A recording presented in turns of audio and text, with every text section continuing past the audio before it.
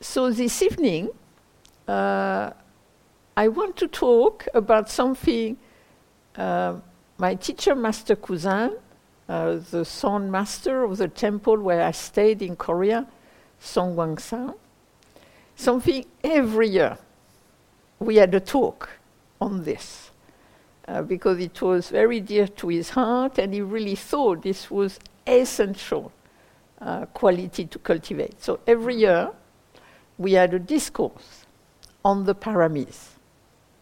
And what is interesting with the Pāramitā, so the thing is that you have these qualities which are considered essential in the practice. So what I want to look at them now is more in terms of the practice on retreat. And possibly I might keep the same, but the last talk of the retreat could be about in daily life. So to see that there is some application of them on the retreat itself here. And then in a way you would have a kind of a wider view of the application in daily life. But we'll see how it goes. So the thing with the qualities, which in Sanskrit is called Pāramitā, and in Sanskrit you generally have 6. So in Korea, they very much took the framework of the 6 Pāramitā. But my teacher, Master Kuzan, liked to have 7 Pāramitā, so already he was a little creative, and he added 1, so that then you had 7, 1 for each day of the week. And that's what he would really, he was recommended to the lay people in terms of their daily life. But of course, you also have the parami, which that is a Pali language from the time of the Buddha, and there you have 10. And actually, if you look at the 2 list, you have 5 which are the same, and 5 which are different. So the one I'm considering today is what's called the 6 parami plus 1, because I think the one my teacher added is a very interesting one. So Pāramitā, the term itself, you might have heard of them in different ways. You might have heard of them as the perfection. And so often the idea is that we have to perfect those qualities. But actually it's more that this quality enable us to flourish as a human being. Or you might have heard of them as transcendent, because often they're referred to as going beyond. They're the quality which helps you to go beyond.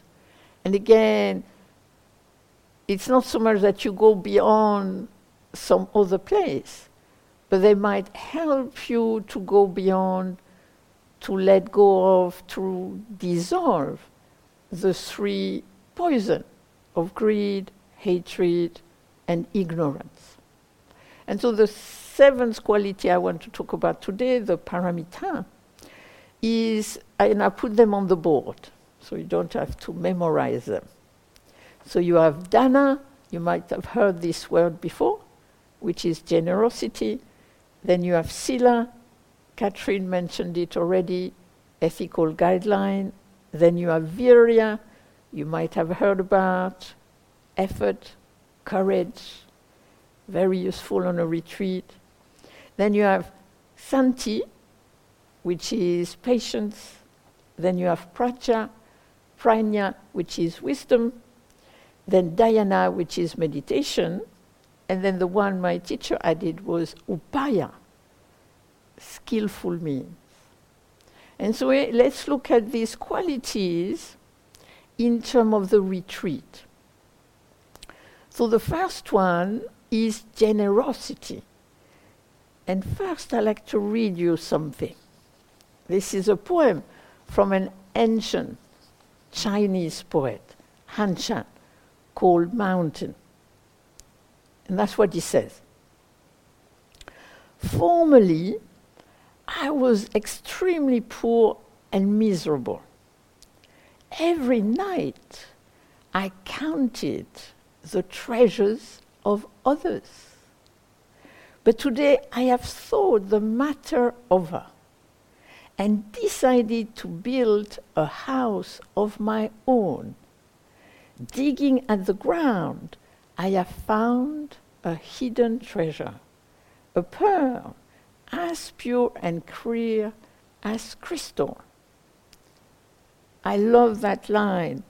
Every night I counted the treasures of others. And in a way, generosity is helping us to see. Often we have this feeling of lack, of missing something. Often we have a tendency to judge ourselves, to judge others. And as you were sitting here today, did you have possibly the thought, they're really sitting better than me? Oh, this one, he sits so well. I wish I could sit like that. Or you look at Tony and you think, wow, he really is sitting well. The two old ladies, forget it. We passed it. And it's interesting, that kind of feeling of comparing ourselves to others. And to me, a generous mind, a generous heart on a retreat is really giving ourselves time and space. Time and space to ourselves, time and space to others. And so to kind of notice, kind of generosity is really, there is another word in the sutta you find a lot, liberality. The fact that there is this kind of openness. So in a way, often the Buddha used to say, I am not close-fisted. I am sharing all my Dharma with you. And in a way, can we be a bit the same, not close-fisted? When we sit in meditation, noticing, do we go in certain groove of criticism? Oh, I am not good enough, or if only I should, they should. And this is what is the beauty of a retreat. It's not a half day, it's not a day long. It's actually 4 full days. So in a way, you have the time. And to me, generosity is very much about giving time and space. Kind of having this generous heart toward ourselves, toward others. And it's in a way, slightly, and I think that's what the retreat, the meditation is about, is so that we view from an equal perspective. So that it's not often we kind of a little close-fisted, we're a little self-centered. And in a way, generosity is actually, in a way, recognizing that all of us here right now are generous. Generous in giving this retreat to ourselves. By coming, you also help others to be here, helping us to be here, helping Gaia House to be here. So it's kind of this whole circle of generous intention. And it's very much open-ended. And I think to me, generosity, in a way, is about aspiration, not expectation. So being careful when we aspire to be here, aspire to practice, aspire to cultivate wisdom and compassion, but it doesn't mean immediately we'll be 150% wise or calm or clear. And that's kind of like the generosity is giving ourselves the time to find ourselves here. Then you have Sila. And recently a friend of ours, so Sila, ethical guideline, you hear a lot about them.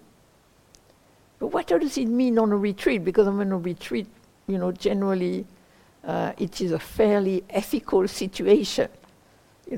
Even if you want to, it's fairly ethical. You're in silence, you don't have any weapons, as far as I know, and you don't generally people come very few goods when they come here. They don't come with all their jewels and diamonds.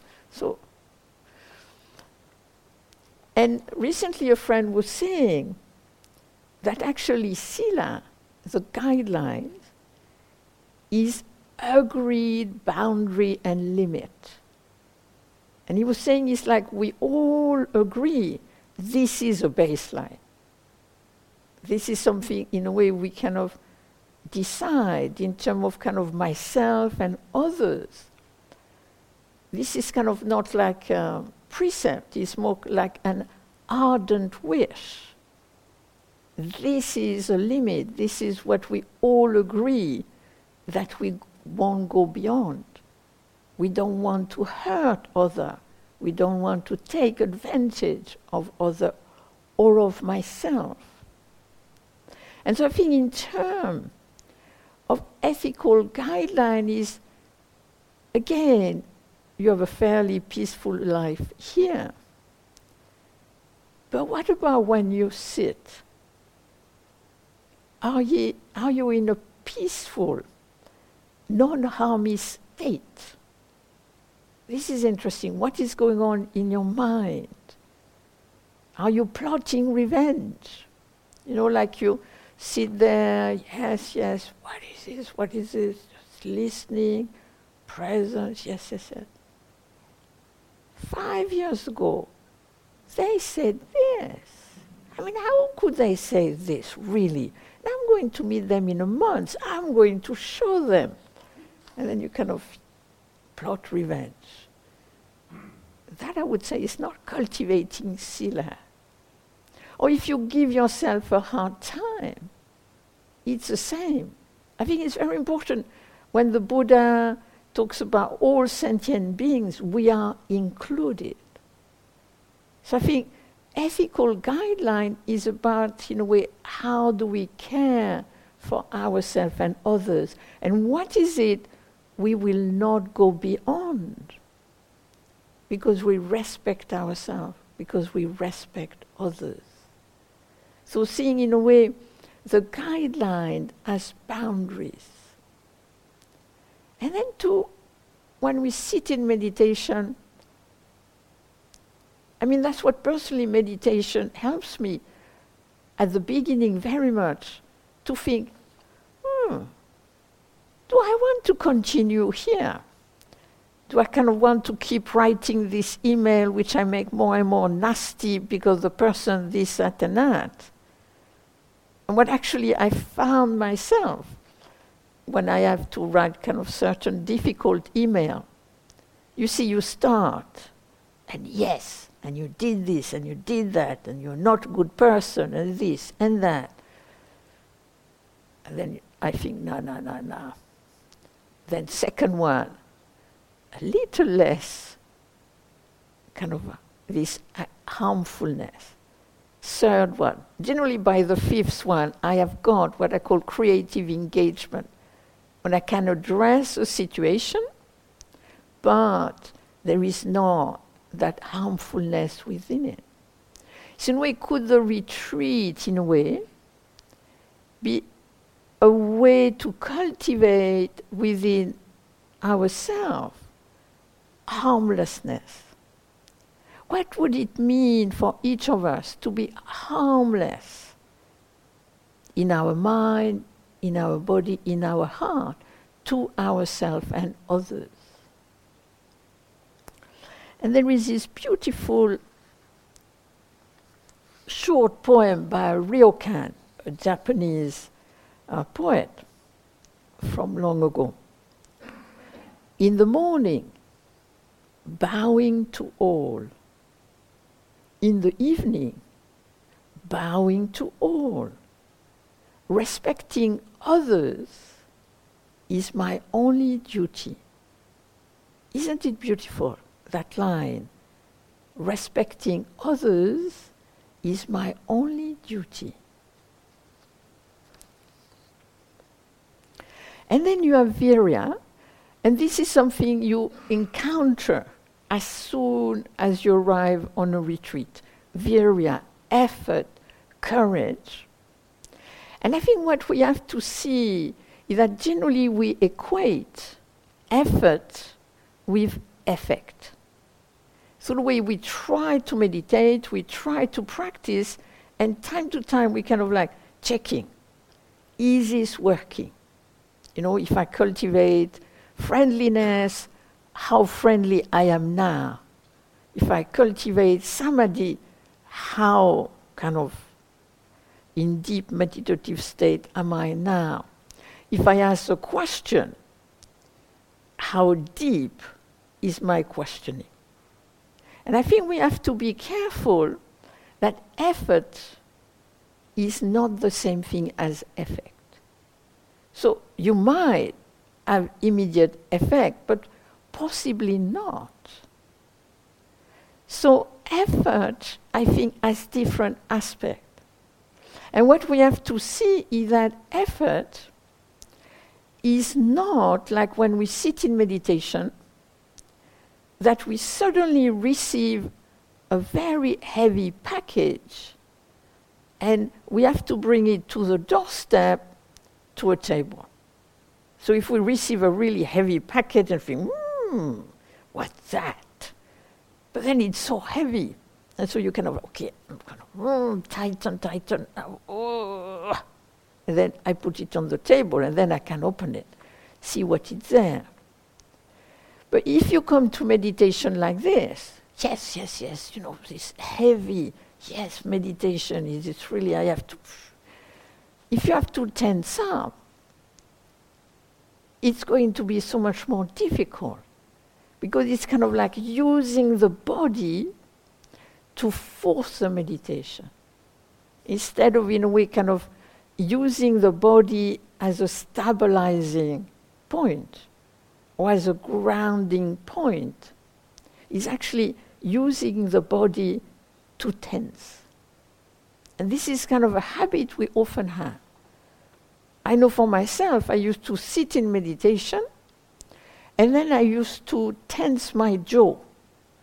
Kind of like if tensing my jaw would kind of make me meditate better.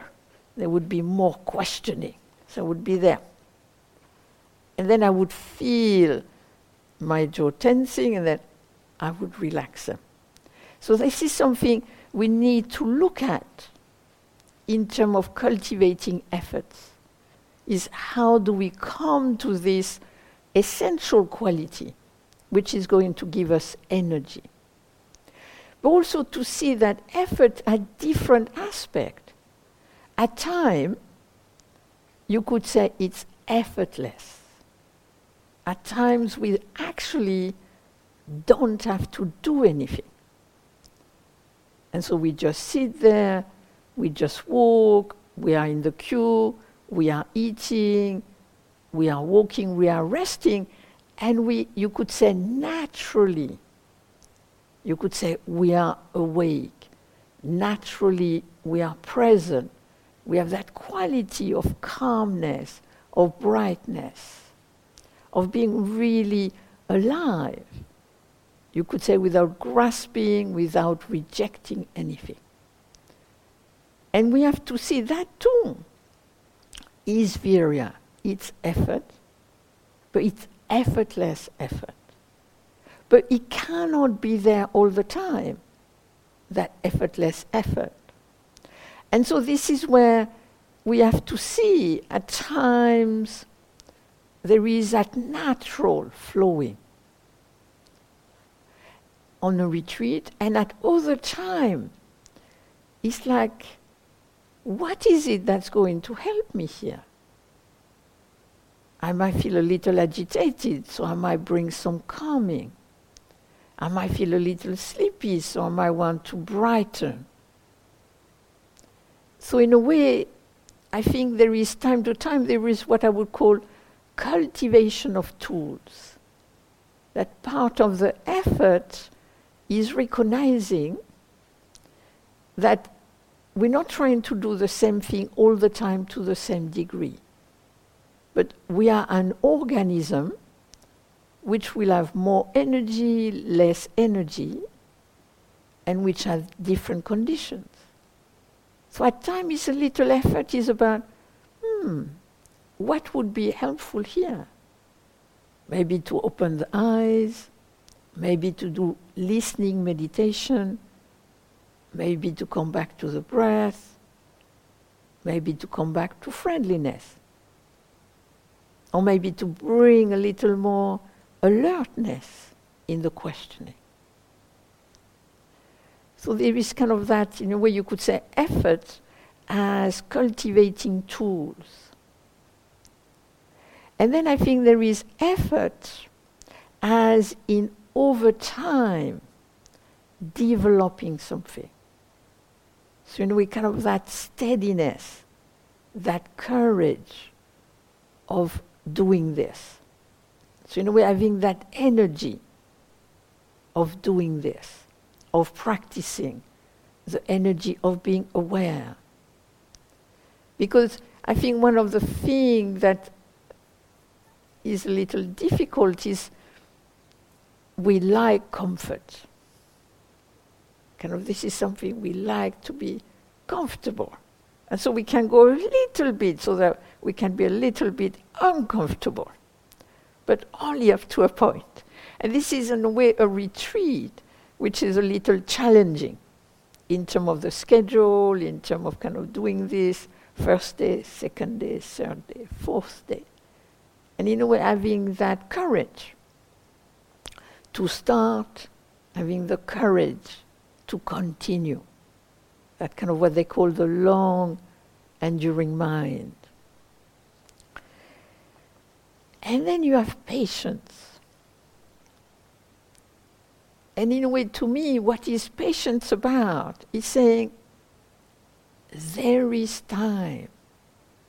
And I think this is actually, in terms of the Korean people, this is very appropriate. One of the things they say the most in Korea is pali pali. Quick, quick, quick. Things have to be quick. And so Master Kuzan often pointed this out, the patience, taking the time. And in a way, kind of like looking a little bit of our expectation. By now, this should be like this. By now, this should be like that. And so patience is kind of like kind of really having the patience. It takes time. So we might have moments. I remember, in Korea, you sit 3 months, 10 hours a day, and that's for starter. This is a minimum you can do. And generally you sit 50 minutes and you walk 10 minutes. And the only time I ever did this in England, nobody could walk afterwards. So we thought we'll go for the 30 minutes. It'll be more manageable. And so we would do this twice, 3 months in the year. And every time it was the same. The first 2 weeks were so difficult. The first 2 weeks, the body, the mind, the pain, and sitting there and doing the hours, every day was like, it's kind of like, And then after 2 weeks, for 2 months, it was like, I'm going to do this forever after. I don't want to stop. It's so wonderful, it's so fantastic. And then the last 2 weeks, let's go. And I think on a retreat like here, it's a short retreat, but it's a bit the same. Often the first day is a little, getting used to the body, getting used to the mind, and then, we settle. So we kind of to see that there is a little kind of bit of a rhythm to the retreat. Also a little rhythm to the schedule. Because that's what I experienced in Korea. You would sit 10 hours. And I was never a great sitter. I used to sit on the floor then. And sometime by the end of the evening, the pain I had. But what was interesting is that sometime I could look into the pain and it became empty. And sometimes I sat there with patience. Okay, knowing tomorrow it's gone. In the morning I would have no pain. And then in the evening, here it comes again. And so in a way, having the patience to see that it's not all the time the same. So in a way, being patient with the body, patient with the mind, patient with the heart.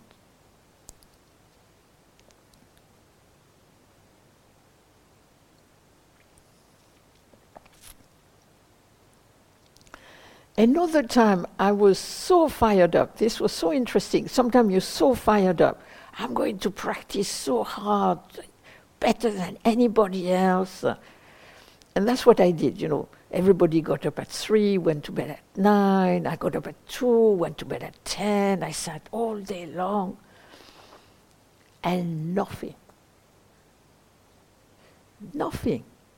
For 2 weeks, nothing. No questioning, no nothing. But, you don't have much choice. You're there, so you go through patience. And then finally, after 2 weeks, it just opened up. And the questioning was just there by itself. So in a way, it's kind of having the patience with the difficult time. And then enjoying, in a way, when it's much easier. Then you have prajna. And prajna, this is wisdom. And so what we have to see that when we are on a retreat, we're actually cultivating what's called the 3 trainings of ethics, meditation, and wisdom. And so wisdom is essential. And what is wisdom about? Actually, wisdom, one way we can apply it on a retreat, is just by being aware of change. Just by, in a way, a retreat allow us to develop the wisdom of being aware of change, of knowing change. And so this is what I would really encourage you, to really be aware through the day, through a sitting, to see, the mind change, the heart change, the sensation change. And really, in a way, the retreat, the silence, allows us to really be aware that things change. It's what I call the gift of change. And so at one level, we are not stuck. Because at some point, it will change. And so, of course, sometimes it changes quickly, and sometimes the change takes time. And in a way to really know that, so that when we have a difficult time, we know that it can change. This, I think, is so important, because often we have a tendency to permanentize. It's going to last forever. But generally things can't last forever. Nothing lasts forever. So just in a way, can we meet this change? Can the fact that we're on retreat, we can take the time that we meet the change, we see the change. So in a way we flow with the change. And then we can take that later on in daily life, which I think is really the wisdom of change. Can so help us when we feel stuck. Let it be if we have a painful sensation, or if we have painful emotion, or if we have some difficult thought or difficult conditions. Because if we have this wisdom of change, then we don't feel so stuck, and then we can creatively engage. This is kind of the two go together. Also with wisdom, there are different types of wisdom. You have your own wisdom. I think this is very important. when you come on a retreat, you're not tabula rasa, you know, but that actually each of you already have your own wisdom. Then there are the wisdom of others. So other people sharing their wisdom, that it be us sharing our wisdom, that it be in the small group, each of you sharing your wisdom. And then you have what we would call experiential wisdom, when actually our minds becomes clearer. And I think in order to have that wisdom, then we need to be less sticky. And this is something we can explore. In a way, how sticky are we? There is a sound, there is a thought, there is a sensation, there is a feeling. Can I experience it without, in a way, by grasping at it, making it mine?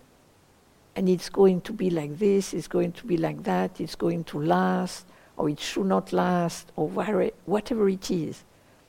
This is interesting because we are on a retreat, you're kind of really, I hope, feeling safe and supported. Hopefully nobody is giving you a hard time. And then you're sitting there, and suddenly a memory comes, or suddenly something from the future, or sometimes just a word, sometimes just kind of like a sensation pass through us. You see, before I gave the talk, before I came here to give this talk, after I had rested a bit on my bed, I got up from the bed and I felt like, wow, I'm a little tired. And then, feeling a little tired, I could feel that little, do you think you really can give a talk? Kind of just that little goblin coming up. Aren't you too tired? And me, not really. I can do it. I might feel tired now, but doesn't mean I'm going to feel more tired later, or the tiredness will stop me from doing this, or that I will be tired forever after. But just at times, of course, we feel tired, we feel confused, we might feel agitated, or whatever it might be. And so can we bring that presence, that being aware of it, anyway, not so grasping at it, but, oh, that's what it feels like. And to me, this is a question I often ask myself. How long is this going to last? So in a way, the wisdom of change. And then you have dhyana. So that's meditation. And so meditation, what I think is so important is that, as I mentioned at the beginning, that we be careful not to, you could say, get stuck on a technique. That it be questioning, that it be the breath, that it be mindfulness, that it be open awareness, that it be noting, that it be body sweeping. There are so many ways to meditate. But what really struck me when I was in Korea, I mean, very simple, the practice, tomorrow I will explain it a little more, but I mean, you could not have a practice which is simpler than that. You sit in meditation and you just ask, what is this? And that's all you have to do, in a way. So they're very simple. And there, I mean, my teacher would never, ever talk about mindfulness or breath or body sweeping or noting or anything of that nature. But what he talked about, again and again and again, was song song jok jok. When we practice, we develop together equally brightness and calmness. And then when I left Korea, I came to live in England, and everybody was doing mindfulness inside. And then I kept hearing about samatha and vipassana. And I thought, but that's the same. Actually, this is the same principle. And that's why I realized that actually, before we look at any given technique, which might suit certain number of people, but not all people all the time, let's look at what do we do when we meditate? What are the basic principles? And the basic principle is this two. Bright, bright, calm, calm. Samatha, vipassana. So it's really one thing we all have those quality already of being able to anchor, to focus, of being able to inquire, to question, to explore. However, often people will say, oh, I can't concentrate. But if something happens to you, you can't stop thinking about it. I think everybody has a huge power of concentration. So it's not like we cannot concentrate, because if we do this all the time, somebody does something to us, we can't stop thinking about them. Talk about concentration, like you're really focused. You don't think about anything else. So in a way, we have that ability, but here we want to train it in a different way. We want to cultivate what I call anchoring, so that there is this stability, there is this kind of little, very much like the image of a boat. You have a boat, there is an anchor, and the anchor allows the boat not to get lost, and the anchor allows the boat not to hurt other boat. And so when we sit in meditation, that's what we're trying to do, to anchor ourselves in the moment, but not to be fixed, but to have some movement within it. So we're not trying to stop thought, feeling, or anything like that, but we're trying to be here to a certain degree. Because in a way, what the difficulty with a thought appearing, or a sensation appearing, or a feeling appearing, or word appearing, is because we stick to it, and then we reduce our attention to that. So in a way, everything disappears. But here, what you can notice on a retreat is that when you come back to the breath, to the body, to the sound, to the question, you don't just come back to that. You come back to the whole experience in the moment. And that's what sound are so beautiful. Because you sit here, I don't know if you noticed this morning, we were sitting here, and then we could hear the bird. And every time you heard the bird, you were anchored. You were here. And so we can hear the bird at the same time as we can question. And so we can think of focus more as kind of being, for example, focused on the question, what is this? But in the foreground, but within a wide open awareness. And in the background, everything arises and passes away. And then time to time, up, this takes us here, this takes us there, and then up, we come back to the question. And when we come back to the question, we come back to the whole moment. So what is beautiful in the anchoring we try to do is that it's focused, but there is that openness within it. There can be movement. That I think is very important. And to see that the focus is not there to stop the thought, but the focus is to help us to bring back the thought to the creative functioning. I mean, one thing you can do in terms of meditation during this week, how many original thoughts are you going to have? How many thoughts you have never had before? I would say most of the time you have thought you have had before. And in a way, this is what repetition is about. This is what this habit is about.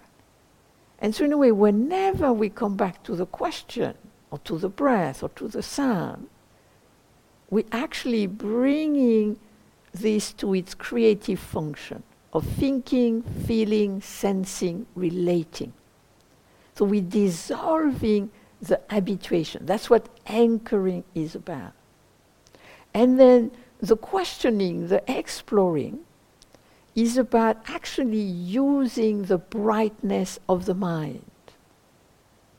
So that the practice is not just about being calm, but the practice is also using the brightness of the mind. So that in a way we can bring that clarity to what is going on now.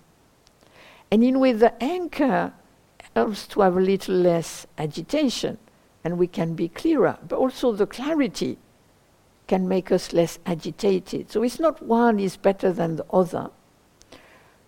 And I would say one of the beauty of the questioning is that you practice the two together. But we'll talk more about this tomorrow. And then the last one, and this is the one my teacher would suggest, to make 7 for a week, was upaya, skillful means. And so this is first looking at the other Pāramitā.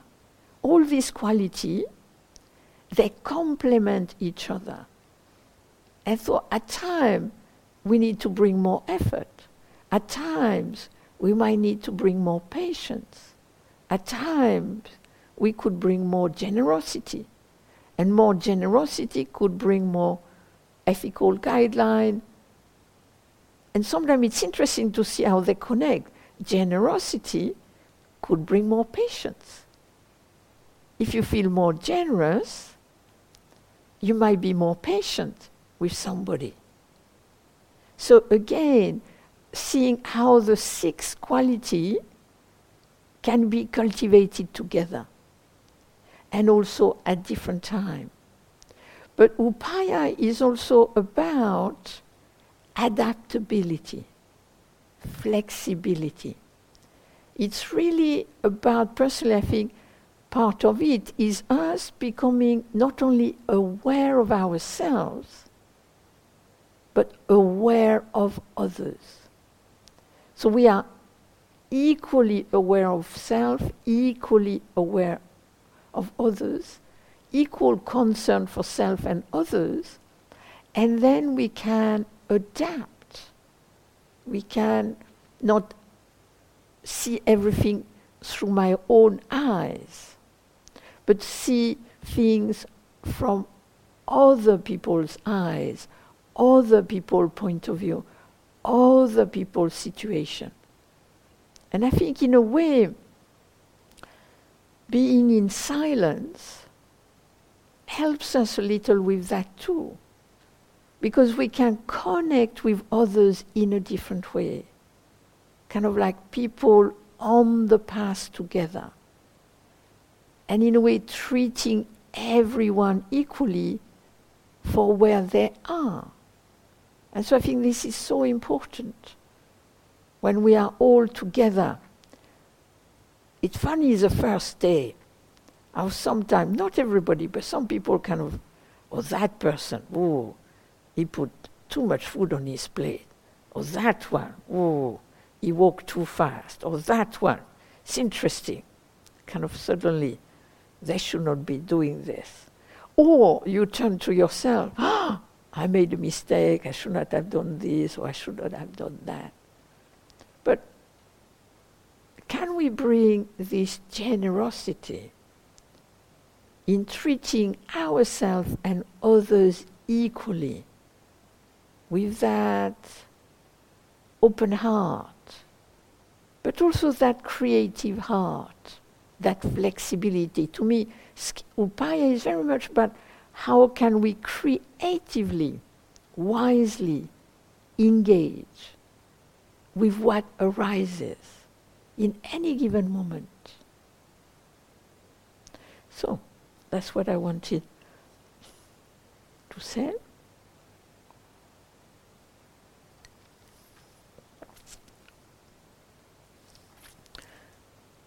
Are there any questions or comments? Yes.